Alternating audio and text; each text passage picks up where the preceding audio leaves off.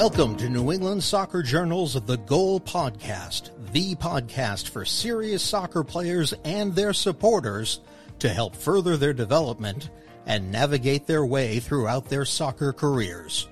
And now, here's your host, Matt Langoni. Welcome into another episode of New England Soccer Journal's The Goal Podcast. Today I'll be joined by Providence women's soccer head coach, Sam Lopes. Sam, thanks so much for joining the podcast. Thanks for having us. Glad to be on. Absolutely. As we're recording this today, big day for you. We talked off air. You get your Big East opener tonight. So obviously we're jumping into conference play now. So we're getting into the serious portion of the soccer season here. But by and large, how do you feel your program has played so far through, almost the first month of the season? Are you pleased with what you've seen? Yeah, very pleased. I think the performances have been really good. Got off to a great start, and certainly the last two matches, results haven't gone our way, but it's a little bit of we did win versus we lost. I've always said I don't think the result is always a true reflection of the performance, and I think that was a clear indication in our last two matches. So we're in a good place in terms of how we want to play the game with and without the ball, and hopefully that can continue going into conference play. Yeah, through the first 7 matches, 5-2 record. First 5 matches of the year didn't allow a goal, and even the 2 last results that you mentioned that didn't go your way, those were only 1-0 defeats. So, I guess that the defense has been pretty solid. The goalkeeping's been pretty solid. Just speak to that, how important that has been for you guys to get off to this strong start. Yeah, I think it's just important in general with such a compressed college season. You don't have that long of a time frame to kind of navigate through the season. You certainly don't want to get off too quick of a start, but it's certainly not a marathon. So you want to get off to a good start. You want to gain momentum. You want to be peaking at the right time. And you certainly want to be able to have still a lot of gas in the tank at the end of the season to kind of push through that final stretch. So yeah, getting off to a great start. It's been great. The defending collectively from the entire group has been very good. We've controlled opponents to limited opportunities within the flow of the game. So that's obviously a big strength of the group at the moment, but it doesn't come at the expense of generating great opportunities on the attacking side of things as well. And unfortunately, the last 2 results, although we created some fantastic opportunities, the ball didn't really bounce our way in that perspective. And the game of soccer, a mistake here or there could be costly, and certainly that happened to us in the last 2 results, but it doesn't take away where we feel we are and what we're capable of. Now, you've been using 2 goalkeepers this season, as I see on the stat sheet here. Is that a luxury to have 2 quality goalkeepers that you can count on? What's kind of the thought process there with that position for you as a coach? It's interesting. It's not something I've ever been part of my philosophy. I think when you have someone who's the number one, you continue to keep that goalkeeper as your number one. But we obviously have 4 goalkeepers on the roster. I think all 4 are capable of doing the job. We have 2 that have won those 2 spots, I guess, so to speak. We ended up bringing in Catherine, who's doing her grad year here from Michigan, but actually has 2 years left. So she'll also be with us next year. So will Emma, because Emma will do her 5th year with us. They're just both really talented. And the conversation with both of them prior to making these decisions was that they would have to compete to share time. If it got to a point where we felt somebody was the clear number one, we would go in that direction. But right now, it's a healthy internal competition. We're quite pleased with the performances of both. So I think we're going to continue in that approach. Yeah, I mean, you look at the stats. Emma Bodmer, seven appearances, 0 goals allowed through the first 7 matches. Catherine McElroy, just 2 goals allowed. So, I mean, both goals against averages, quite impressive. Can't get any better than 0.00. So that's tough to beat. Yeah. But... yeah, and I think what's important to share there too is although our defending has been so good, meaning from our front line, our mids, they've had to have, though, a timely save here or there. I think for the most part, through their organization as well, they play a role in organizing what's in front of them. We've restricted opponents to very few opportunities. But as a goalkeeper, you can go stretches of the game where you're not even involved, and then you've got to have that level of concentration and make that timely save. And they both have done that. So it's a unique situation that we have, but one that is a luxury, as you mentioned. And certainly we're going to continue with that approach, and hopefully they can not only maintain that kind of performance, but maybe even raise it a little bit more. Does that take take a certain buy-in from the players when you have two quality goalkeepers to know that, okay, I'm going to get half a match and the other keeper's going to get the other half a match? I mean, what kind of personality does a player have to embrace that and not get frustrated if they're playing really well to not see the entire match?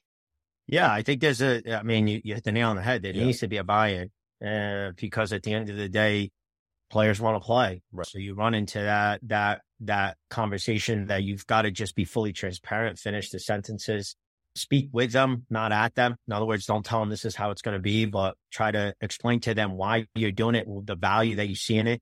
Here's a unique thing, though. Sometimes you can have where they're almost hoping one isn't doing as well as the other so they can take over the full 90.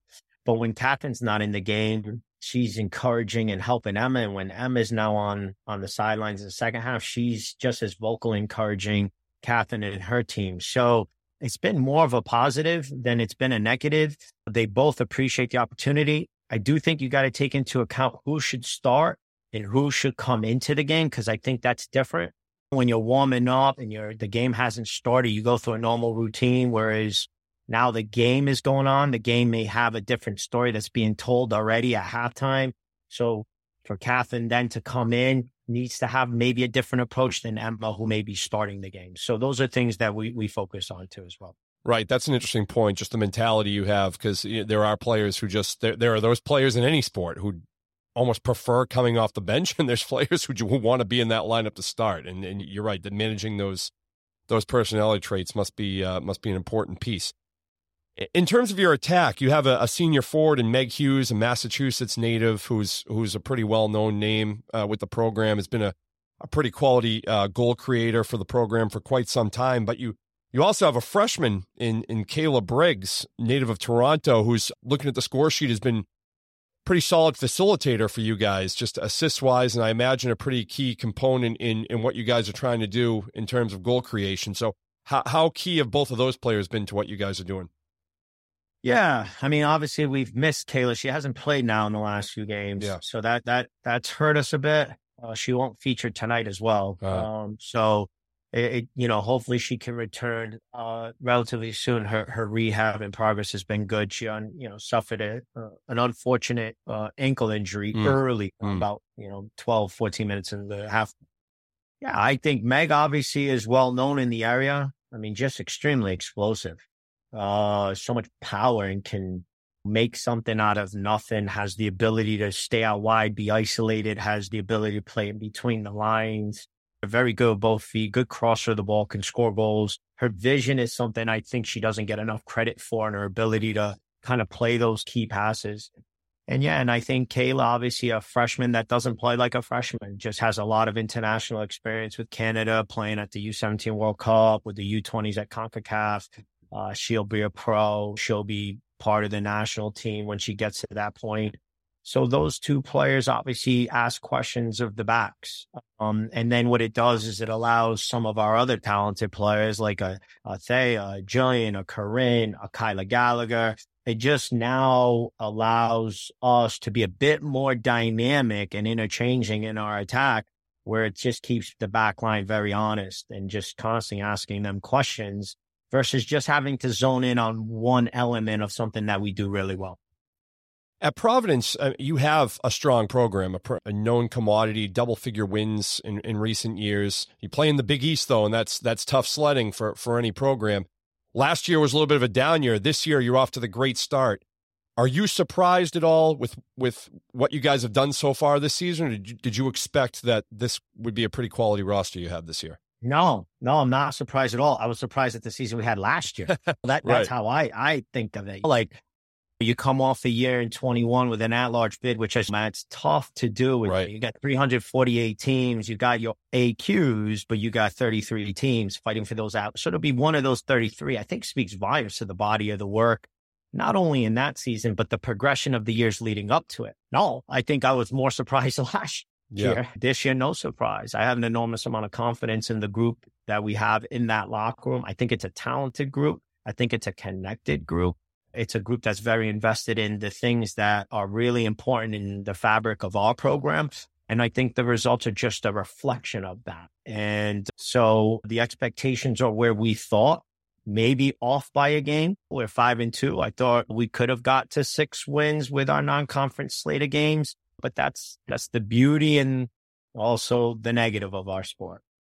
What do you point to? You mentioned you were surprised last year. Is there anything specific that you point to that contributes to a down year like that? I mean, was there something you noticed as the season went along that maybe you identified and then this year you guys addressed it? Is there any specific thing, or is it just an overall just a tough go last year?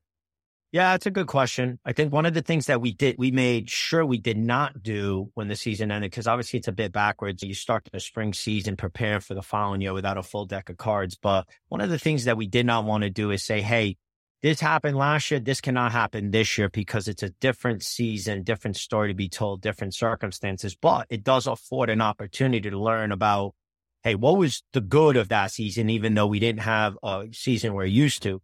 But what were some of the things that really prevented us from getting the results or the success that we had? And so we definitely spent that. It was just an odd year. We would win games we had no business winning. We would lose games that we had no business losing. And then I think what ends up happening when you have such a compressed season, you can just find yourself in a hole. It did not help that we had some key injuries for a good portion of the start of the season. Meg Hughes was injured. Jillian Kenny was injured. Lex Rothman was injured. And those were 3 really important personalities for the group. And then you're getting off to a difficult start. You're probably rushing them a bit. They're rushing themselves to get back because they want to help the group, but they never really got themselves to the form that they could have. It was just chasing the whole time. So it's just one of those seasons. When you take the lessons from it, you try to apply it going forward, but you make sure you're cautious with how you frame your statements so it's not the responsibility of this year's team to rebound from last year. It's the responsibility of this year's team to put this year's season best foot forward, because there's a lot of people in that locker room that weren't part of last year. Right. Now, looking at the Big East standings as we speak right now, 8 teams in the league have winning records right now. Granted, it's still early, still September, but I mean, that tells you there's a lot of talent, and it's going to be another competitive fall in that conference. What do you expect from the Big East as you dive into conference play, and what are the important things for you guys to really zero in on and focus on? Yeah, I mean, every game's a 6-point swing, right? So the games become more intense for every conference. Doesn't matter what league it is. It just becomes a bit more intense for the simple fact is you're familiar with each other. You understand the way of doing things. Every point is super valuable. Because of the structure of the Big East, road games can be a bit challenging just from the way you got to get to those games. But as you mentioned, it's going to be super competitive. I mean, you look at right now a team like Butler that's 500 at the bottom of the table, but is going to have a say to finish at the top of the table. And then you see some of the program, like a program like Georgetown that has traditionally done well, that just, I mean, they recruit elite talent. They're going to be at the top all the time fighting for things. But what's interesting now is there's new leadership at programs, and you can see them starting to take a little bit of the personality of the vision of that coach, whether it's at Villanova with a new coach or Seton Hall for perspective, like we're playing them tonight. They've got a new coach, Marquette under new leadership, DePaul under new leadership. Mags has obviously been at UConn as an assistant, but it's different when you're an assistant head coach. So she's starting to put her personality into that program. So it's going to be super competitive, and there's not going to be an off night. And on the day, I've always said it, whoever scores one more goal than the opposition wins, regardless of all the other stats. How much pride do you have in the Big East? Is just such a great conference. And we all know it, being from this area and just any sport. I mean, obviously there's been documentaries about Big East basketball and just the competition within that league and just the kind of the rivalries within the league. How much do you love being a part of that league and just being a part of that brand, the Big East? Love it. Yeah. I love it. Obviously, it's been, when you look at it from a conference perspective, men's basketball is arguably one of the top conferences in the country, which, by the way, it's going to be a monster of a league this year. I know. I can't wait. Yeah, right? Like you look at Shaka Smart, what he's doing at Marquette, and then now you got Sean at Xavier, and you've got still Creighton under their leadership. But then you look at some of the like Rick Pitino coming back to St. John's. Right. And so, Seton Hall's made a great hire, and the drama with Ed and going to Georgetown. And I think our new hire, Kim English, is going to be unbelievable. So, yeah, but then you look at some of the other sports too, like on the women's side with UConn women's basketball back and the programs that have elevated there on the women's side with Marquette and Villanova and St. John's on the women's basketball. But look at men's soccer and then look at women's soccer. I mean, we've had teams go to the College Cup, win national championships. 2 years ago, we had 10 teams in the NCAA tournament, 5 from the men, 5 from the women. Yeah. You look at volleyball, Creighton, Marquette. So it's just a conference that's committed to being a power conference, which is, I don't like the word power, but like a major conference in the landscape of college athletics without at the expense of developing people and getting a high level education. And you can feel it at every campus, the support that they provide to student athletes.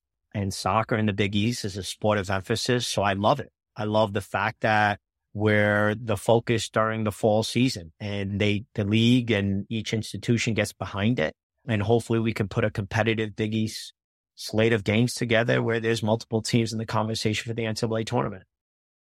So now you played at Quinnipiac. You've had coaching stops at other programs in New England. You know this area very well. What's it like recruiting this area and just the influx of talent over the last couple decades or whatnot? It just seems like a grounds for a great place for coaches to find talent. I mean, with the prep schools and the clubs and the club circuit around here and the showcases we have. What's it like for you as a recruiter in this area? Hard.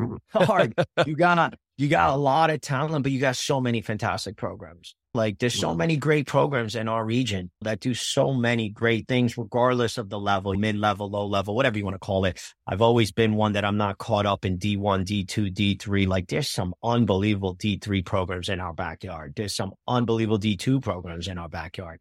I just think there's some great programs regardless of the division, which makes it hard for recruiting, even though you have a lot of talent.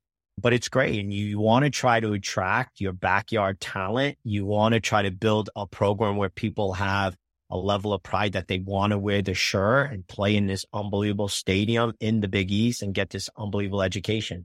So recruiting is difficult. Everyone has a different way of doing it. We certainly have a certain way of doing it. We like to think we're always recruiting the best talent. But honestly, Matt, more importantly for me is recruiting the right people.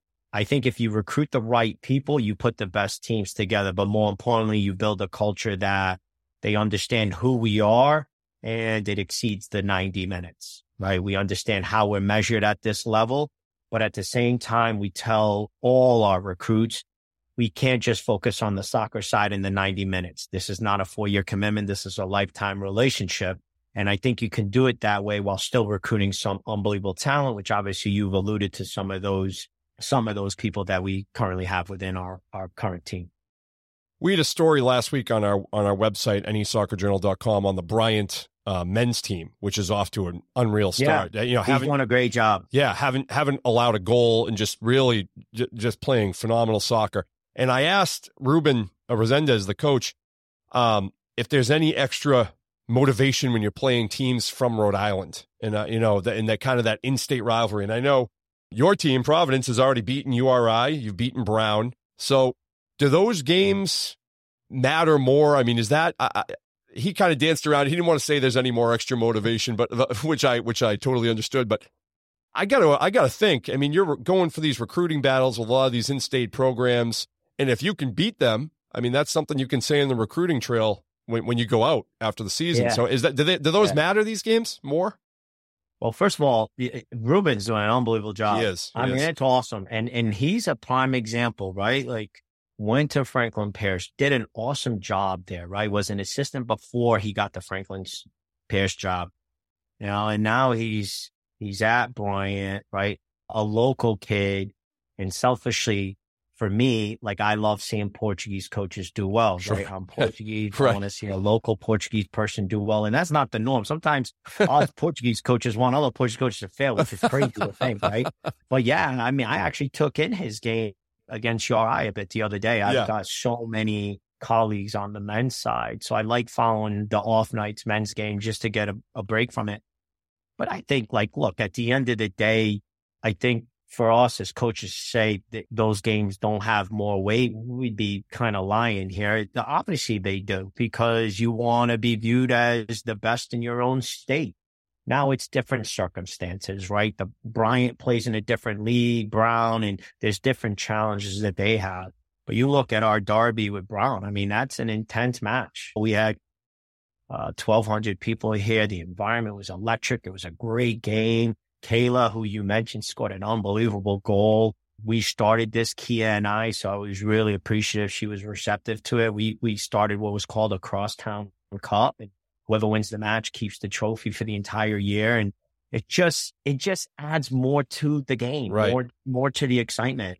As a coach, though, Matt, I would honest, I never treat one game more than the other, but I'm also realistic that some games may have more intensity to it, and you can sense it in the locker room, that Brown game, that URI game, like, hey, come on, like, we got to make sure we get this result type of thing. And that's certainly going to carry over here into the Big East play. So, yeah, I can appreciate Ruben's answer, but listen, well, Rhode Island, we were 2-0 against those two teams versus being 0-2. Yeah, you'll take that. I mean, Rhode Island is a tiny little state, but it packs a punch. I mean, I know people are prideful about Rhode Island. Yeah, and to be fair, you look at what Andy's doing this year too. Like, Andy's having a great year with Brian. Bryant, we haven't been able to agree to play regular season, but we do play each other in the spring and preseason. Meg is trying to find her way with URI, but had a great year last year. And Kia, I mean, look what Kia has done with Brown. Right. I mean, she's won Ivy Leagues 3 years in a row. I think she's arguably got the best forward in the country in Brittany. Yep. I think that kid is beyond special. So it's just great. You want them to do well. You want us to do well. And then for 90 minutes, who scores one more goal? Then after that, we keep going on and keep doing well, because if they do well, it makes Rhode Island look good. Right. A lot of soccer left to be played this season. What are some goals for the program right now? I don't know if you guys are talking NCAA tourney, or if you even say that stuff, or what do you have any program goals that you want to accomplish this year? No, we're unique in that sense. We don't do captains. We don't do goal setting. We don't have rules within our program, just standards, expectations. I think if you were to ask anybody, the expectations where we are now in terms of the progression of the development of our program is we want to fight to win the Big East. We want to be in the conversation in NCAA. So we don't do any kind of goal setting in order to put stuff on paper for that. I think we've always been a program, anyone who has followed us closely, it's fairly simple with us. The process is always about how can we be just a little bit better today based on what yesterday taught us. That's it. And in the three spaces that these kids live in, we want them to try to learn from yesterday, to be a little bit better as a player, be a little bit better with their academics as a student and as a person. And today could simply mean someone forgot to say thank you yesterday when they held the door. Just say thank you today. Right. So that's really all we focus on. We don't look into tomorrow. We certainly know where we'd like to go. We know what we would like to get out of the season. We just focus on what can we give in that given day. And then when it's all said and done, that final whistle blows, we'll look back to reflect and see what we've done. I got to say, Sam, that's a great answer, because you don't come across many coaches who say, no, we don't do the whole goal setting thing. We do it differently. Has that always been your approach since you've coached, or is that something you've come to as you've gotten older? Yeah. Yeah. So when I took over the program, we were very much into establishing a foundation of how is it going to be the standards, the values, the culture. And in order to do that, we had to set goals because the program wasn't having as success as much as they would want. Not because they didn't have good players. I thought they did. It just wasn't working. So early on in my tenure here, we did do goal setting. Once we understood what it meant to be a part of our program and how we approach things, then the goals went out the window. We don't want it to be an approach where we're just trying to get somewhere. We get there, then it's now what? I'm very much about the process of growth. That's our mindset. We're just trying to grow today and just get better. And we all have to do that. Coaches, we've got to practice what we preach. And it's as simple as, what did yesterday teach you that you can apply to today? And that's it. And so we don't. I mean, the reality is, Matt, we recruit some incredible student athletes. We've had 2 valedictorians in our program. And look, I had nothing to do with that. I tell you, I worked at Providence. I could never go. You're telling me you're not a math whiz and a science nerd and all that stuff? No. No, we had a kid once doing biochemistry, and I was like, biochemistry? She goes, yeah. I'm like, do not come see me Oh, about my God. academic. Go see our academic coordinator. So the point is that like, this is, we're not recruiting people that go take a test and say, oh, I hope I fail. They want to get good grades. Right. They want to play well. They want to win games. So I feel we center more about just the growth mindset based on what yesterday taught you. And we always ask them if you could go back and do yesterday all over again, what's one or two things you thought you did really well, make that part of today's DNA. And what's one or two things you wish you could have done better? Okay, I'll try to apply that today. And I think if we just stay in that moment, then we're not chasing something. We're enjoying the journey. We're not getting too high with the highs. We're not getting too lows with the lows. And we're just trying to get better. And hopefully today is better than what yesterday was. It's funny what you said about biochemistry reminds me that my son is in 6th grade. He's in middle school now, and he loves math. And I don't know where the hell that came from, but he loves it. And he came home he has like a math class as an elective. And he came home from school the other day and he's like, Dad, I had math 3 different periods today. And I was like, that sounds like hell, man. He goes, he loves it though. And it's funny. I don't know where that comes from. I had my 7-year-old a couple of days ago. I was reading him a book and he corrected me 3 times on how to pronounce a word. Hey, and I was like, they're going to save us. This is why your mother should be helping you with this. And I'm actually should be the kid with the kid. Look, my wife and I joke all the time that she's the parent, the educator, and I'm just the third kid in the household. Right. So. Well, that's why I say, thank God. My wife's a teacher. Thank God for that. Yeah. Stay in our lane. That's right. Absolutely.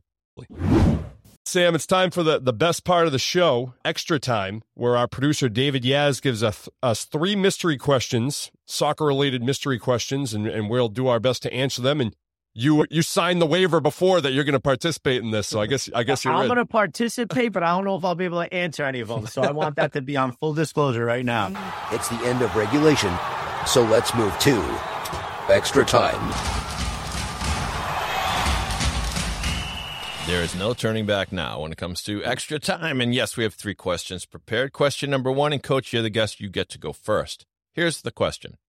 I don't know if you saw this recently, both you guys, but there was a remarkable goal in a Champions League game, down 1-0 to, let me get the team's names right here, Atletico Madrid in stoppage time. The Italian goalkeeper, Ivan Providence, basically came out of the goal and and had this unbelievable goal to tie it with a glancing header. Coach, your thoughts on that? And my question, as a little bit of a soccer outsider, how come we don't see that more often? How come you don't pull the goalie in soccer, or do you? I don't know. You can't do like a flying change thing with soccer like you do in hockey. But yeah, I think like at the end of the day, you got a minute to go, 2 minutes to go. You might as well just get everybody into the box and try to get on the end of it. I got to be honest with you, man. Thinking of my goalkeepers, I don't know if they could even remotely do what that goalkeeper did. So probably better off not doing that. They'd probably get hurt in the process. But that goal was fantastic. Matt, your thoughts? Yeah, that was all over social media when it happened. It was electric. I mean, the atmosphere after was nuts. The goalie was just strutting around the field, staring up at the crowd. It was phenomenal.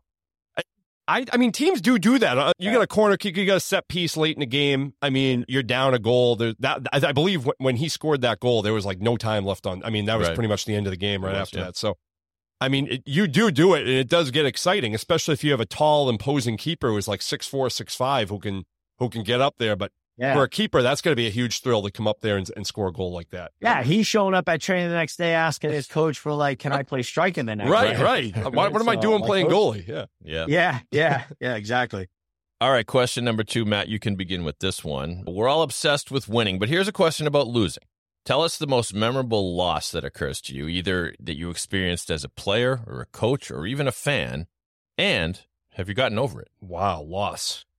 I mean, I'm going to have to switch sports because for some reason, this as a fan, I was a huge Dallas Mavericks fan in basketball. That was my team. Where does that come from? I just loved.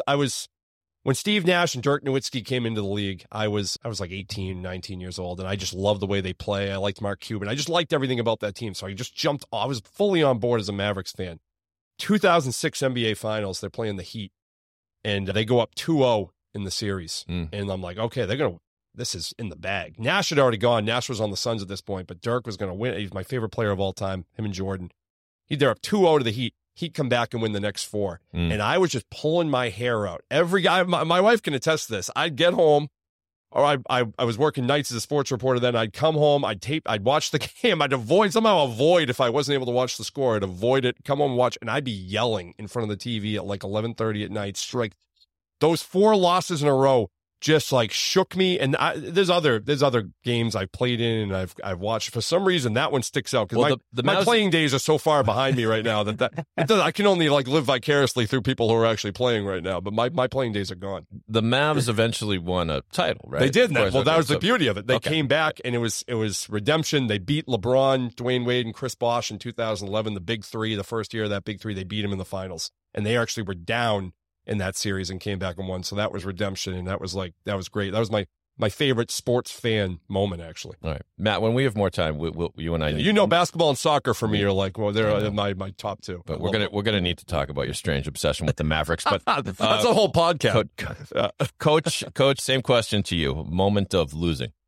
I'm not gonna go with me because that can't associate the word memorable with a law. Right. Although I've had my share, remember the losses more than I do the wins. Right. But what was the year? Because I remember watching the game with my wife when the Patriots lost. Was it the New York Giants? Well, that happened twice, but the David Tyree catch when he trapped it on his helmet, probably that one, right? Yeah. David, we don't have to talk about it happened twice. Okay, we are in New England, right. But my wife is a Giants fan. And I'm a diehard New England fan. Like I follow all the New England teams and taken even a greater liking to the Celtics with Brad Stevens at the behind the scenes pulling the strings and stuff. And although they're not looking like the old, like I've always been fascinated with the Patriots, the era of Tom Brady and Bill Belichick. But that one moment where he catches it and it's like on his helmet. I remember where I was on the couch watching this game with my wife, and I had to be really careful as she was celebrating. I wanted a few choice of words with her. So that's probably the one that I'll never forget. But those can't get too beat up because, man, did we live in an era with Tom and Bill. I know it. Right. Well, I think you deserve credit that your marriage survived that. I know, right? Maybe my wife can listen to this and appreciate that now. Yep. Exactly. Final question for Extra Time. Has the advent, and Matt, Coach, you're going to start with this one, I guess. Yeah. So how has technology affected the play and or coaching of soccer, in your opinion, in recent years? So that could be anything from statistics, analytics, to video use or anything like that. How has it affected it? And do you see a different dynamic in the future with technology in soccer? That's a great question because actually person who's calling the game today actually asked me the same question. So yeah, I think you always have to adapt and evolve. You don't have to adopt. Obviously, when I played, social media wasn't a big thing. Social media now, I think, is a big thing, and it could be good or bad from an influence perspective. It could be good or negative noise for your players, right? So the same holds true with technology, whether you're in catapult vests or you're using the Y-Scout data. You can literally analyze a play live as it's happening. I've always been one that doesn't use any analytical data to make my decisions, but I use it to support my decisions. And I think that obviously started back when we just had video. We have not a rule, but a way of doing things that when the game ends, we don't talk to our group for 24 hours. Because I think emotions are really connected to it. And it's primarily because what I found early in my career, you would have this certain feeling about what you thought you saw. And then you go watch video and it's a totally different opinion. And if you have those conversations, you probably spoke out of line and could have done some more damage. And those moments are really critical. So I think now you've expanded that from being able to monitor and manage your players to another level, overtraining, undertraining, who needs more rest, who's maybe better at a certain position just based on what the speed zones are telling us. So now we use a lot of technology within our program. It doesn't make any of the decisions. It just helps support the decisions we think make sense for the type of personalities we have within the group, the way we want to play the game, right? And Whether you're a counter-attacking team or a team that wants to keep the ball, the data is going to show a little bit of that. And I think it's just here to stay. It's going to continue to be part of the way of doing things. I mean, the reality is, did we think 5 years ago we'd be doing this on a Zoom? So I think it's just part of how there's always new ways of doing things. And you got to figure out what works in your own wheelhouse. How do you want to evolve with the times that are changing, and then adapt to it? Adopt the things that you firmly believe in. Don't make anything part of what you think shouldn't be a part of it. But I think it can help the growth and the direction of your group. Excellent answer. Matt, your thoughts? Yeah, it's interesting because if I was like Sam and I was head coach of a Division I soccer program, and there's all that technology at your fingertips, it's obviously a great tool, and it's probably almost overwhelming with all the things you can do and all the things you can analyze. As like a spectator and just a journalist, I'm a little bit like old man, get off my lawn with the technology stuff. Like VAR and instant replay to me is getting absurd to the point where if you dissect anything down to the slowest screen, and of course it's going to be in the NFL, that's not going to be a catch if you slow it down to that piece by piece. And did it look like a catch to my naked eye? Yes. So let's part of me thinks that. Did it look like the player was on sides to my naked eye? Yeah, let's just go. I mean, let's have a little bit of human error in here. I think it's gone a little over the top. And I think the thing, if I was a coach, the thing that would make me most concerned or scared is that whole social media aspect and players diving into that. And just I got to think, Coach, is that the hardest thing, is making sure the players don't become their own worst enemy with social media and don't fuel that. I mean, are you guys constantly talking to the players about that stuff? Yeah. So, I think you said something there that's important to understand. It's making sure that you don't overcomplicate it. Right. Like the game of soccer is simple. Playing it simple is hard. Right. So I think sometimes you can overwhelm yourself in too much. Less is better. Less is more. We haven't had to live in the space. Personally, I haven't had to live in the space of VAR because of the level we coach. Right. Although tonight will be the first time we implement it. So maybe if we did this podcast in a month, I'd have a similar answer. Yeah. But I think anything that's going to help improve the game is a good thing. I think too much can be problematic. The social media is just exactly what I was alluding to before. Is just that we have to adapt with what the world we live in now. If you're as a coach, if you're not finishing your own sentences, why we do certain things and the importance of it, someone else is. And that's the approach that I take.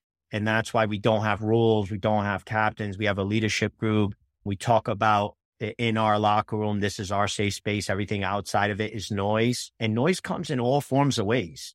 Noise comes from you're having a great year and everyone is, speaking highly of you, and you start to become complacent and borderline cocky. Noise comes from, not maliciously, but parents thinking their children should be playing more, a different role, or noise comes from social media. So I think the most important thing is, just as a leader of a program, is finishing your sentences on why do we do things? This is the importance of it. And if you feel like this is important to you enough, then you're going to remain as disciplined as possible, which is hard to do versus make excuses to just take the easy way out. Excuses allows it to be easy today, but really hard tomorrow. And social media is a big one. Technology is part of our game now. I think that's a touchy one as well, because players want all that data. So you've got to maybe make sure what you should be given and not given, because it could be paralysis by analysis.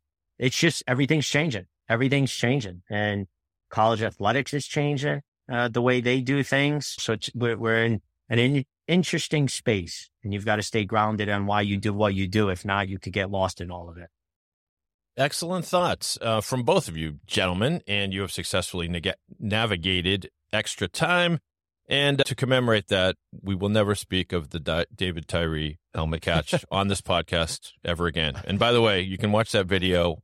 No matter how many times you watch it, he catches it every time. Trust me. There's technology for you. Exactly. Sam, one thing I'm definitely stealing from this conversation, I love that thing you said about, you don't talk about the game for 24 hours and you kind of let it cool. As a sports dad, I'm going to adopt that policy, because I think the kid gets in the car after a game. That was terrible. Like you're replaying all the things that went wrong. Maybe things weren't all that bad, but give it a little time, stew on it a little bit. That's actually great advice for I think anybody involved with sports.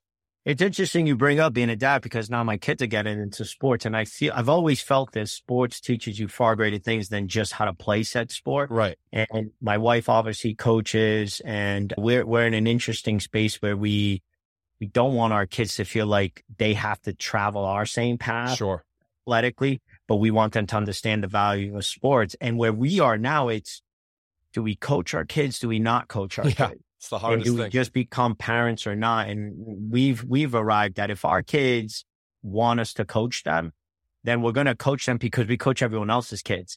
But we've made a conscious effort and we work at it all the time that we never talk to them about the game unless they ask us. We just ask them like, hey, did you listen?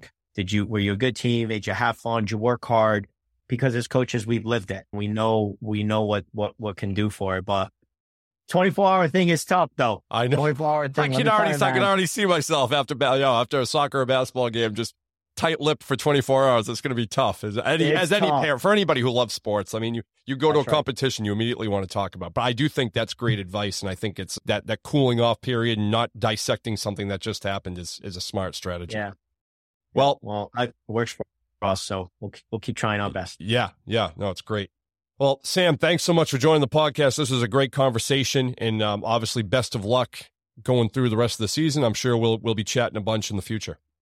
Yeah, and I just want to acknowledge that. I appreciate all that you do. I think we all play a role in growing our sport that is arguably viewed as the best in the world. And I think it's important to acknowledge that everybody has a different space, whether you're a referee, a high school coach, a youth coach, a college coach, a pro coach, a director of a club, you with this unbelievable podcast, the New England Soccer Journal. We all play a role. So just keep doing all the good stuff and helping our game grow. And hopefully we can continue to make it the best sport out there across the world. Absolutely. I really appreciate that. And thanks again to Sam Lopes for joining our podcast. I'm Matt Langoni. Thanks for listening. New England Soccer Journal's The Goal podcast is produced by David Yaz and is a Siemens Media production. You've been listening to New England Soccer Journal's The Goal podcast. Don't forget to rate, review, and subscribe wherever you listen to our podcast. Or visit anysoccerjournal.com/podcast. Siemens Media. Inspiring, informative, insightful.